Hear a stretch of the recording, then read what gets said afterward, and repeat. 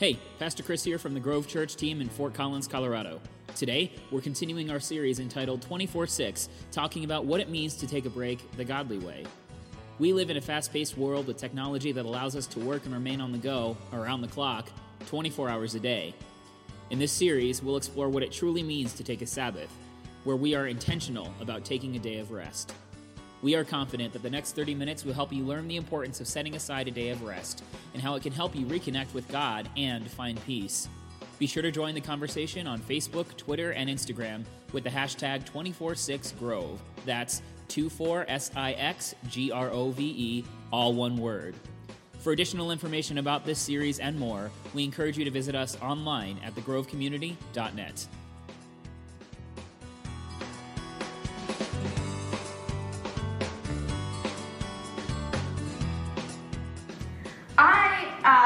I like to be in control, and I think most of us do.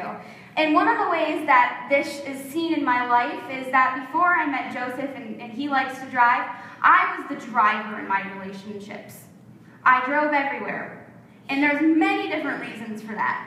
The first one being is that it drives me crazy when people go under the speed limit and I'm in the car with them. I'm thinking, we could be there so much faster. I'm so hungry right now. We could seriously be to the restaurant so much faster if you would drive at least the speed limit. I'm not even asking you to speed. Or sometimes I've been in the car with somebody that they drive way too fast. I was on the way with a friend to a concert in Denver, and they were flying down the interstate and having such road rage, and I was thinking, this is not comfortable. I don't like this. I like driving myself because have you ever been where you're in the friend with a car, or you're in a car with a friend, and you're at a party, and you want to leave, and your friend wants to stay, and you are just stuck there, and you're not having a good time, and you can't leave because you didn't drive? Ever happened to anybody? Yeah. Or I like to drive because people are really crazy bad drivers, and I'm worried for my life. I had a new roommate that I literally had never met before. She showed up from Maine on my front doorstep, and we said, hey, welcome. We're so excited that you're living with us. And she got a brand new car. And she decided to take my friend, my other roommate, Ann, and I for a drive in the car. And this is probably the second day that we've ever met this girl. She was the worst driver that I've ever driven with in my entire life. She's kind of a little bit of a zany person to begin with, and just kind of a little bit spacey, and that's how she drove. So we're going down the road, and she's fiddling with the radio, and she's changing all these channels, and she's not really paying attention to where she's going. And I'm like, road. Or she'll just be like, oh, look at that cow. And she started veering off the road. She didn't really stop at stop signs. They were kind of more of a suggestion to slow down. She was one of those types of, I was like terrified being in the car with her. And I'm looking in the rear view mirror back to my friend Ann, and we have this look on our face like, I don't know if I'm gonna make it. I am not.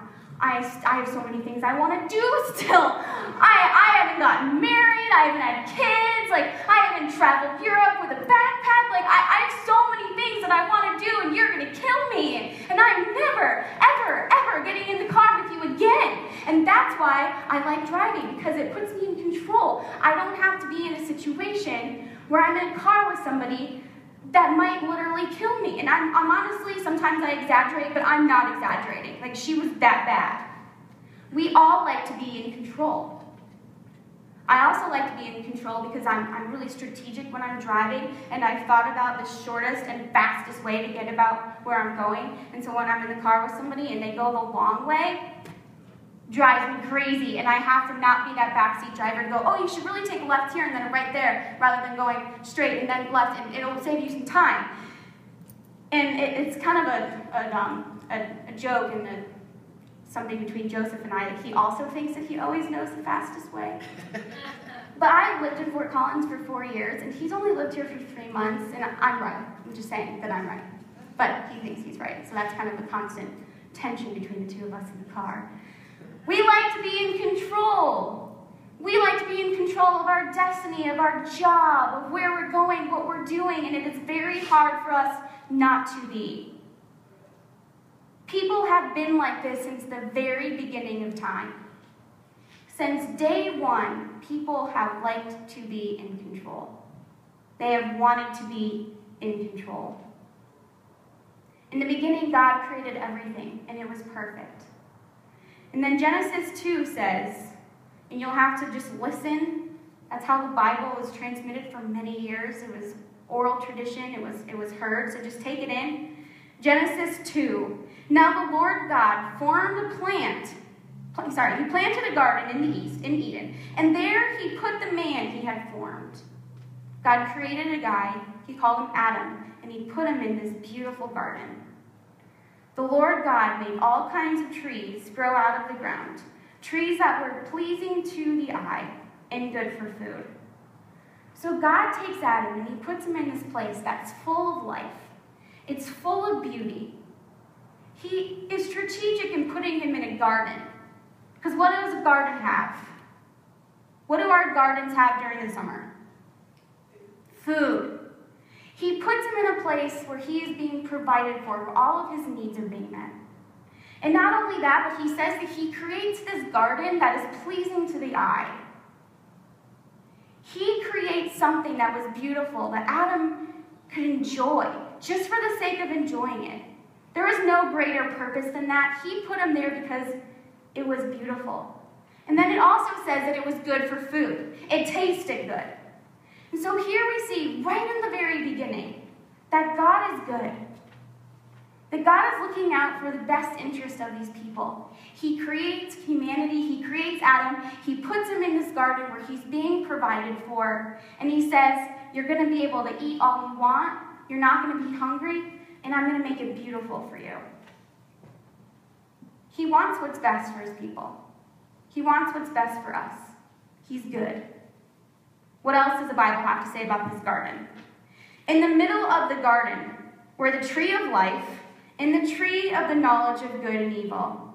And the Lord commanded the man, you are free to eat from any tree in the garden, but you must not eat from the tree of the knowledge of good and evil, for when you eat from it, you will certainly die.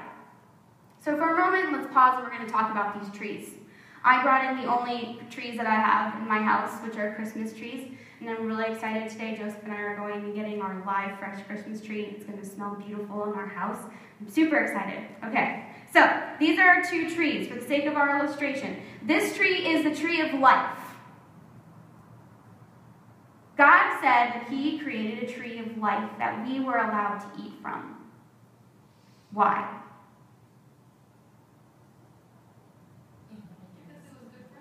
Because it was good for us. Because when God is talking about the things that he wants, he says that he wants us to have life. When God is talking about the things that he wants us to have, he's not saying that he wants us to eat from this tree of blah, okay, bitterness, it's kind of not what we wanted, we're a little bit disillusioned. He is saying that he wants us to eat from the tree of life, that this is where we get life, that he is the one that is providing life for us because he planted the tree. And what he's saying is that life comes from me. I'm in control. You're eating the tree that I made in the garden that I made for you, where I then put you, because I am giving you life. Not mediocre life, not sorrow, not, oh, I wanted this to be better, but he is saying, eat from the tree of life because I'm providing for you and I'm in control. And this is the tree that I want you to eat from, the tree of life. Then we have the other tree, the tree of the knowledge of good and evil. And he's saying, don't eat from this tree. Why is he saying that? Why is he saying we shouldn't eat from the tree of good and evil? Well, most scholars would say that up until this point, Adam didn't know good and evil. He just knew perfection. He didn't have an understanding of evil or of pain or of sorrow. All he knew was beauty and perfection. It's only when we have the opposite of something that we truly understand its opposite. It's only when we finally understand light when we see dark. We only really understand health when we see sickness. And this past week, I've been on an antibiotic that I had to take for something, and it made me puke all week. I literally sat up twice within 20 minutes on Friday and puked both times. Felt really sick all week. And it was in those moments that I come to appreciate and really value my health. But if I had the choice, I would choose to never know what sickness felt like. How many of you would love to never have known what it was like to be nauseous and throw up? Or never to know back pain, or having a sore throat, or a cough, or breaking a bone? We all would love to not experience pain. And so when God is saying, I do not want you to eat from this tree, he's not saying it because he wants us to deprive us of something super awesome. He's saying, don't eat from this tree because I don't want you to know evil. I don't want you to know pain. I don't want you to know sickness. I don't want you to know things not going well. I don't want you to have the knowledge of that. I just want you to take a step back, enjoy the garden, enjoy the beauty that I have created for you, the goodness of the food that I have created for you, and not have to worry about knowing what evil is, what pain is, what sickness, what death is. That's what God wanted for us. God was trying to prevent us from experiencing something that we all wish that we didn't have to experience. When I was a kid, my mom tried to prevent me from a lot of bad stuff. Partially because I have very vivid dreams and I have very vivid nightmares. So I went through this phase when I was a kid where I would have these horrendous nightmares every night. And my mom tried all these different things to get the nightmares to go away. And one of the things that she did that I'm still really bummed about is she was a new Christian. She was trying to figure it out. And I had these little troll dolls. Has anybody ever had a troll or had a troll when you were a kid? They were popular when I was a kid. But they had this really furry hair, this big gut, and they had a jewel, like a diamond, colored diamond in their belly. And I had a lot of them, and they had fun, crazy colored hair, and their bellies were bedazzled. And when you're 6, that is super fun and awesome. And my mom thought, you know what? I wonder if these trolls, they have some evil in them, they have some satanic stuff in them, and they're keeping her up. So she threw away all my trolls. Pretty traumatic. Nightmares did not get better. So one day, my mom is on the patio, and I'm in the living room watching TV. And we grew up in South Florida, where basically the back of everybody's house that's on the patio is just floor-to-ceiling sliding glass windows. And when they're really, really clean, you sometimes can't tell that they're there. And so my mom heard this news thing come on about some bombing in Israel. And so she flew from the patio, and she's running at full speed to turn off the TV. And she just, bam, knocks her forehead on the sliding glass door, busts open her forehead. She's dripping blood. We have to go to the hospital. All because she was trying to prevent me from experiencing something that she knew would not be good for us. And that's what God is doing by saying, don't eat from this tree. You don't need to. You don't want to. It won't be good for you. Eat from the tree of life, not from the knowledge of good and evil tree. So we have these 2 trees sitting in the garden. And later on, God creates Eve. He says, it's not good for people to be alone. They really were meant to live in community. So I'm going to create this helpmate, this person to come alongside of Adam. He creates Eve. One day, Eve was walking around the garden, enjoying the fabulous, beautiful view and all the good food. And she is minding her own business when she's approached. Here's what the Bible says. Now the serpent was more crafty than any of the wild animals the Lord God had made. He said to the woman, did God really say, you must not eat from any tree in the garden? I mean, really, did he say that? The woman said to the serpent, well, we may eat fruit from the trees in the garden and the tree of life, but God did say, you must not eat fruit from the tree that is in the middle of the garden, and you must not touch it, or you will die. Did anybody notice that the serpent changed what God had said? God said you could have all of it, great life, but I don't want you to have knowledge of evil. I want you to stay away from that. But Satan took it and he twisted it and he said, did God really say that you couldn't enjoy any of this? That you couldn't enjoy the garden? God must not be good. He must be a really stingy God. He must not want what's best for you. He's withholding from you. And he twists it. And he plants the seed of doubt in Eve's mind. And Eve starts to think, is God good? Is he good? Maybe he told me that I can't eat from this tree. Maybe he is withholding from me. Maybe he doesn't know what's best. I think I know what's best.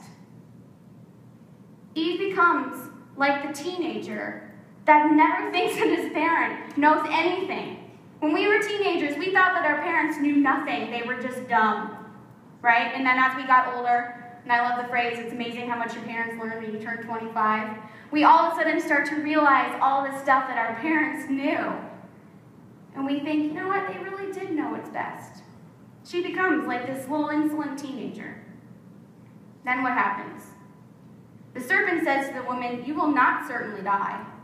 For God knows that when you eat from it, when you eat from this tree, the knowledge of good and evil, that your eyes will be open, and you will be like God, knowing good and evil. When the woman saw that the fruit of the trees was good for food and pleasing to the eye, and also desirable for gaining wisdom, she took some and ate it. She also gave some to her husband, who was with her, and he ate it. The serpent said that she would be like God, meaning that she would be in control.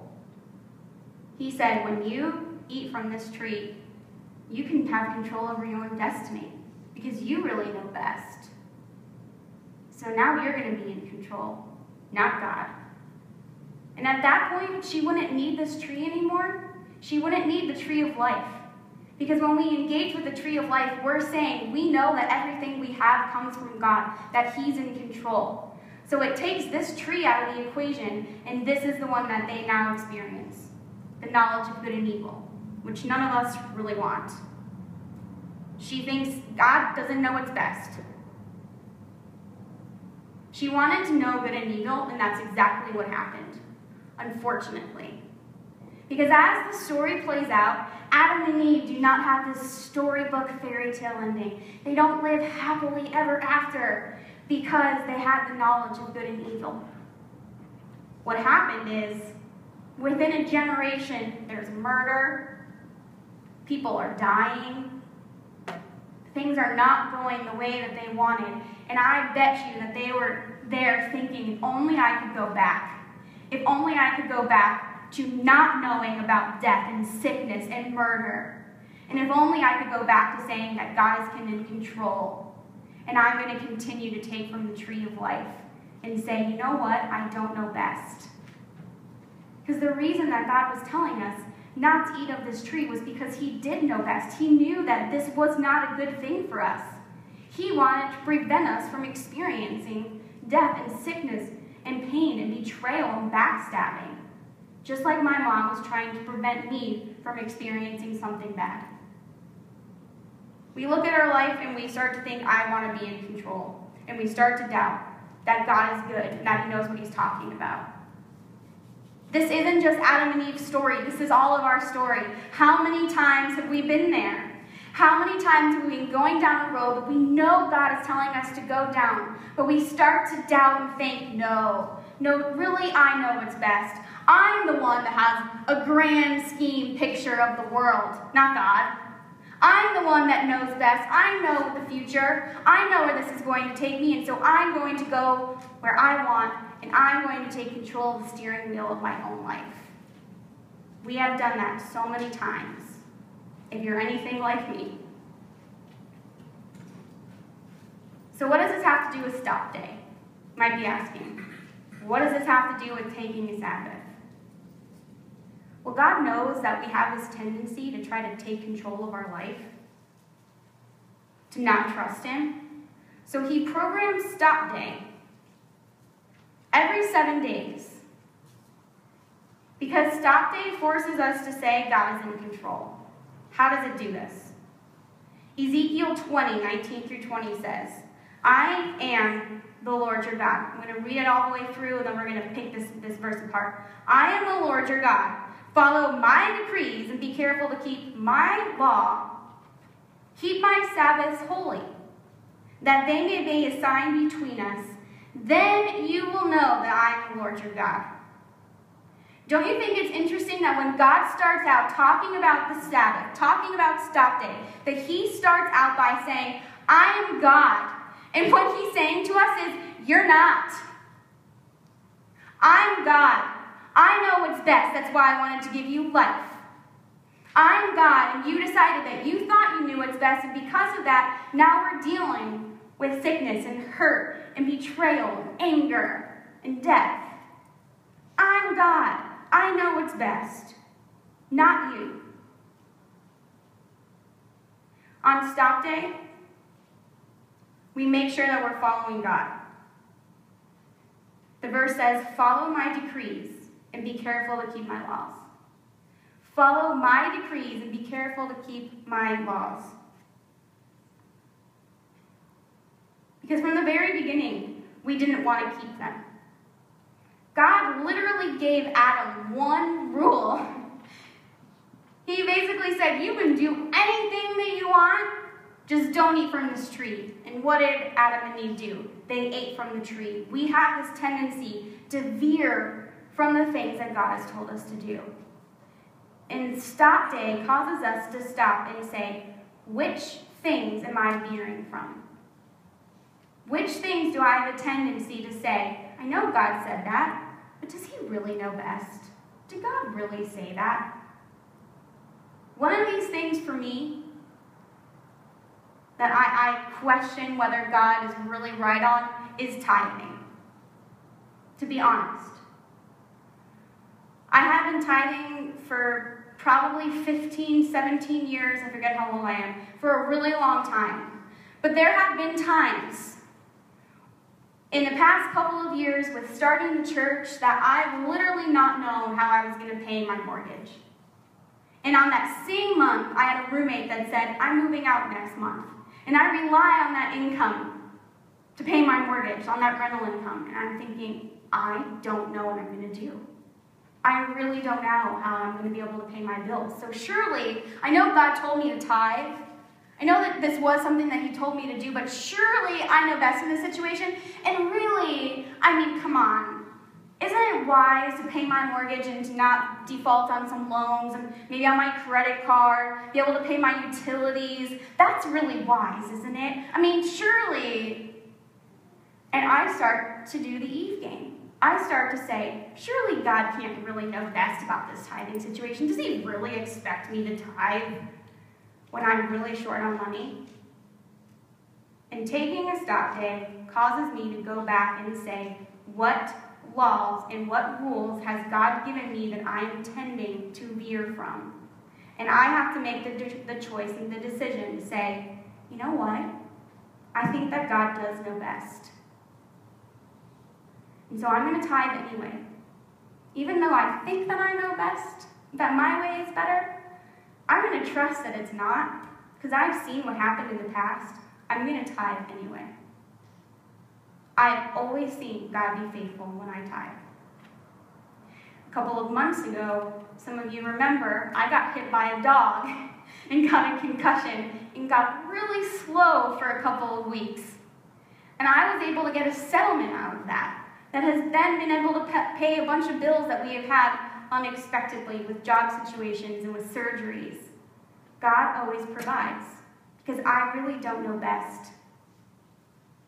Taking a stop day allows us to go back and look at God's word and say, which areas am I tending to veer from? I think that I know best, but I know that I don't, so I'm going to do what God told me to do anyway. What else does it do? The very end of this verse, it says, keep my Sabbaths holy, that they may be a sign between us. Then you will know that I am the Lord your God. It says, then you will know. What happens when we stop and we don't produce on a given day? It's not about succeeding. It's just about being. We learn that God is God. We learn that the world goes on around us. We learn that our jobs go on without us. It's going to be okay. We're not the ones that are in control. And when we stop and we let God be God, we're allowed to take our hands off of it and say, I'm not God. And I don't know what's best. So what does this mean for us? How can we live out the stop day? How can we say, you know what, God, you are God, and I'm going to choose to live my stop day in a way that shows that I'm not in control, that I've taken my hands off. So here are some things that I think we can do. If you're taking notes, here's one thing. We do a grip check. My mom gripped the steering wheel very hard when I was learning how to drive.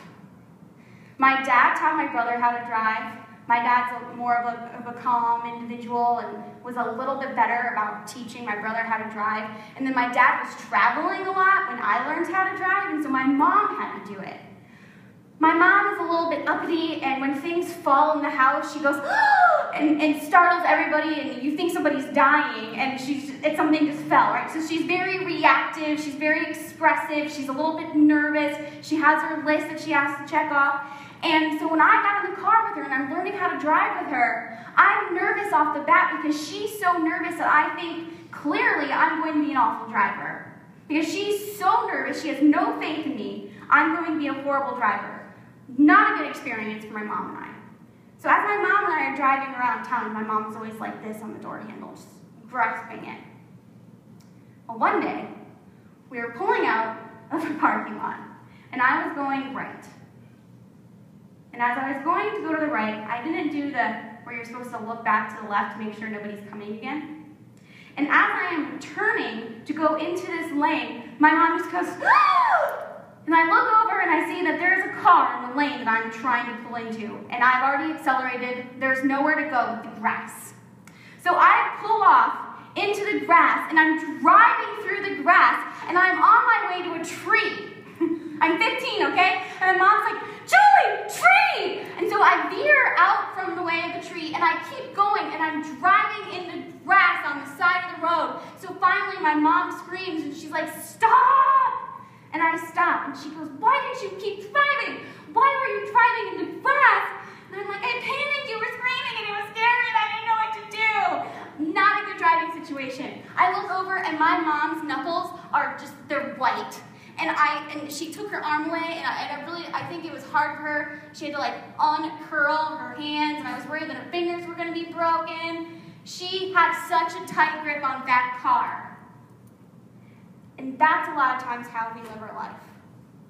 We have such a tight grip on our future, on our lives, on our finances, and it's really hard to take the grip off because our fingers kind of get stuck in that position. On the stop day, we do a grip check, and we ask ourselves, how tightly am I trying to grip control of my own life? Or am I saying, God, you're in charge.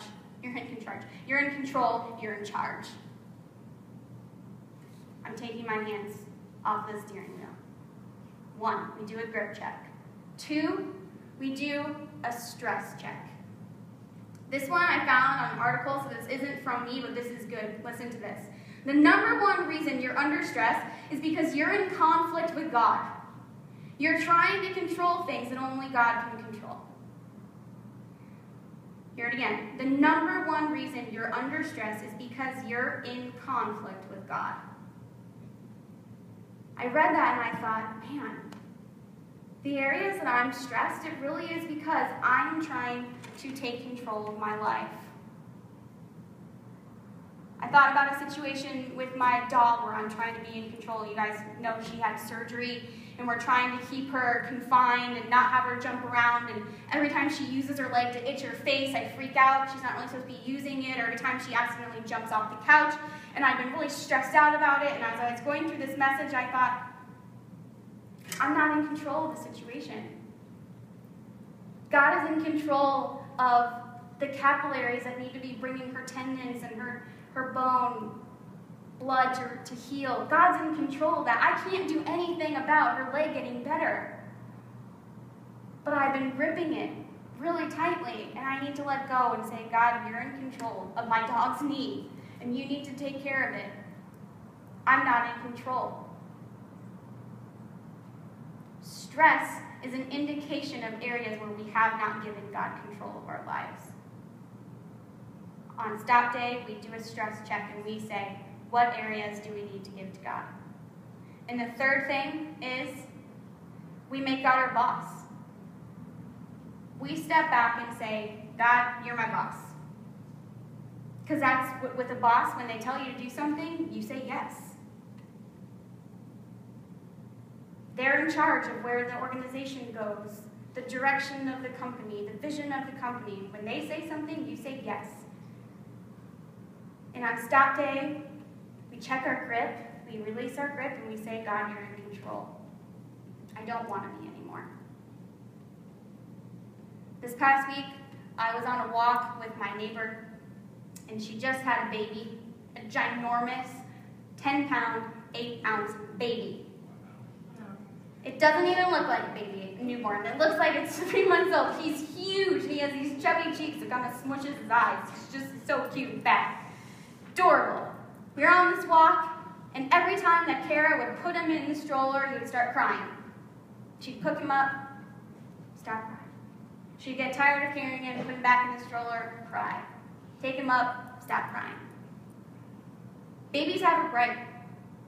Jesus told us to be like little kids in a lot of ways because they are most comforted, they feel most safe when they are carried and protected by somebody that they know, knows better than them, and is good and has their best interest in mind. And that's what we need to be like this week as we approach our stop day. We need to be like a little baby in God's arms saying, the best place that I can be is when you're in control. Because you know what's best. Because you wanted to protect me from all this junk that's going on in my life, and I messed it up. And so I'm going to try to go back to the tree of life. To say, my life comes from you, you're in control, it's not me, I don't know what's best.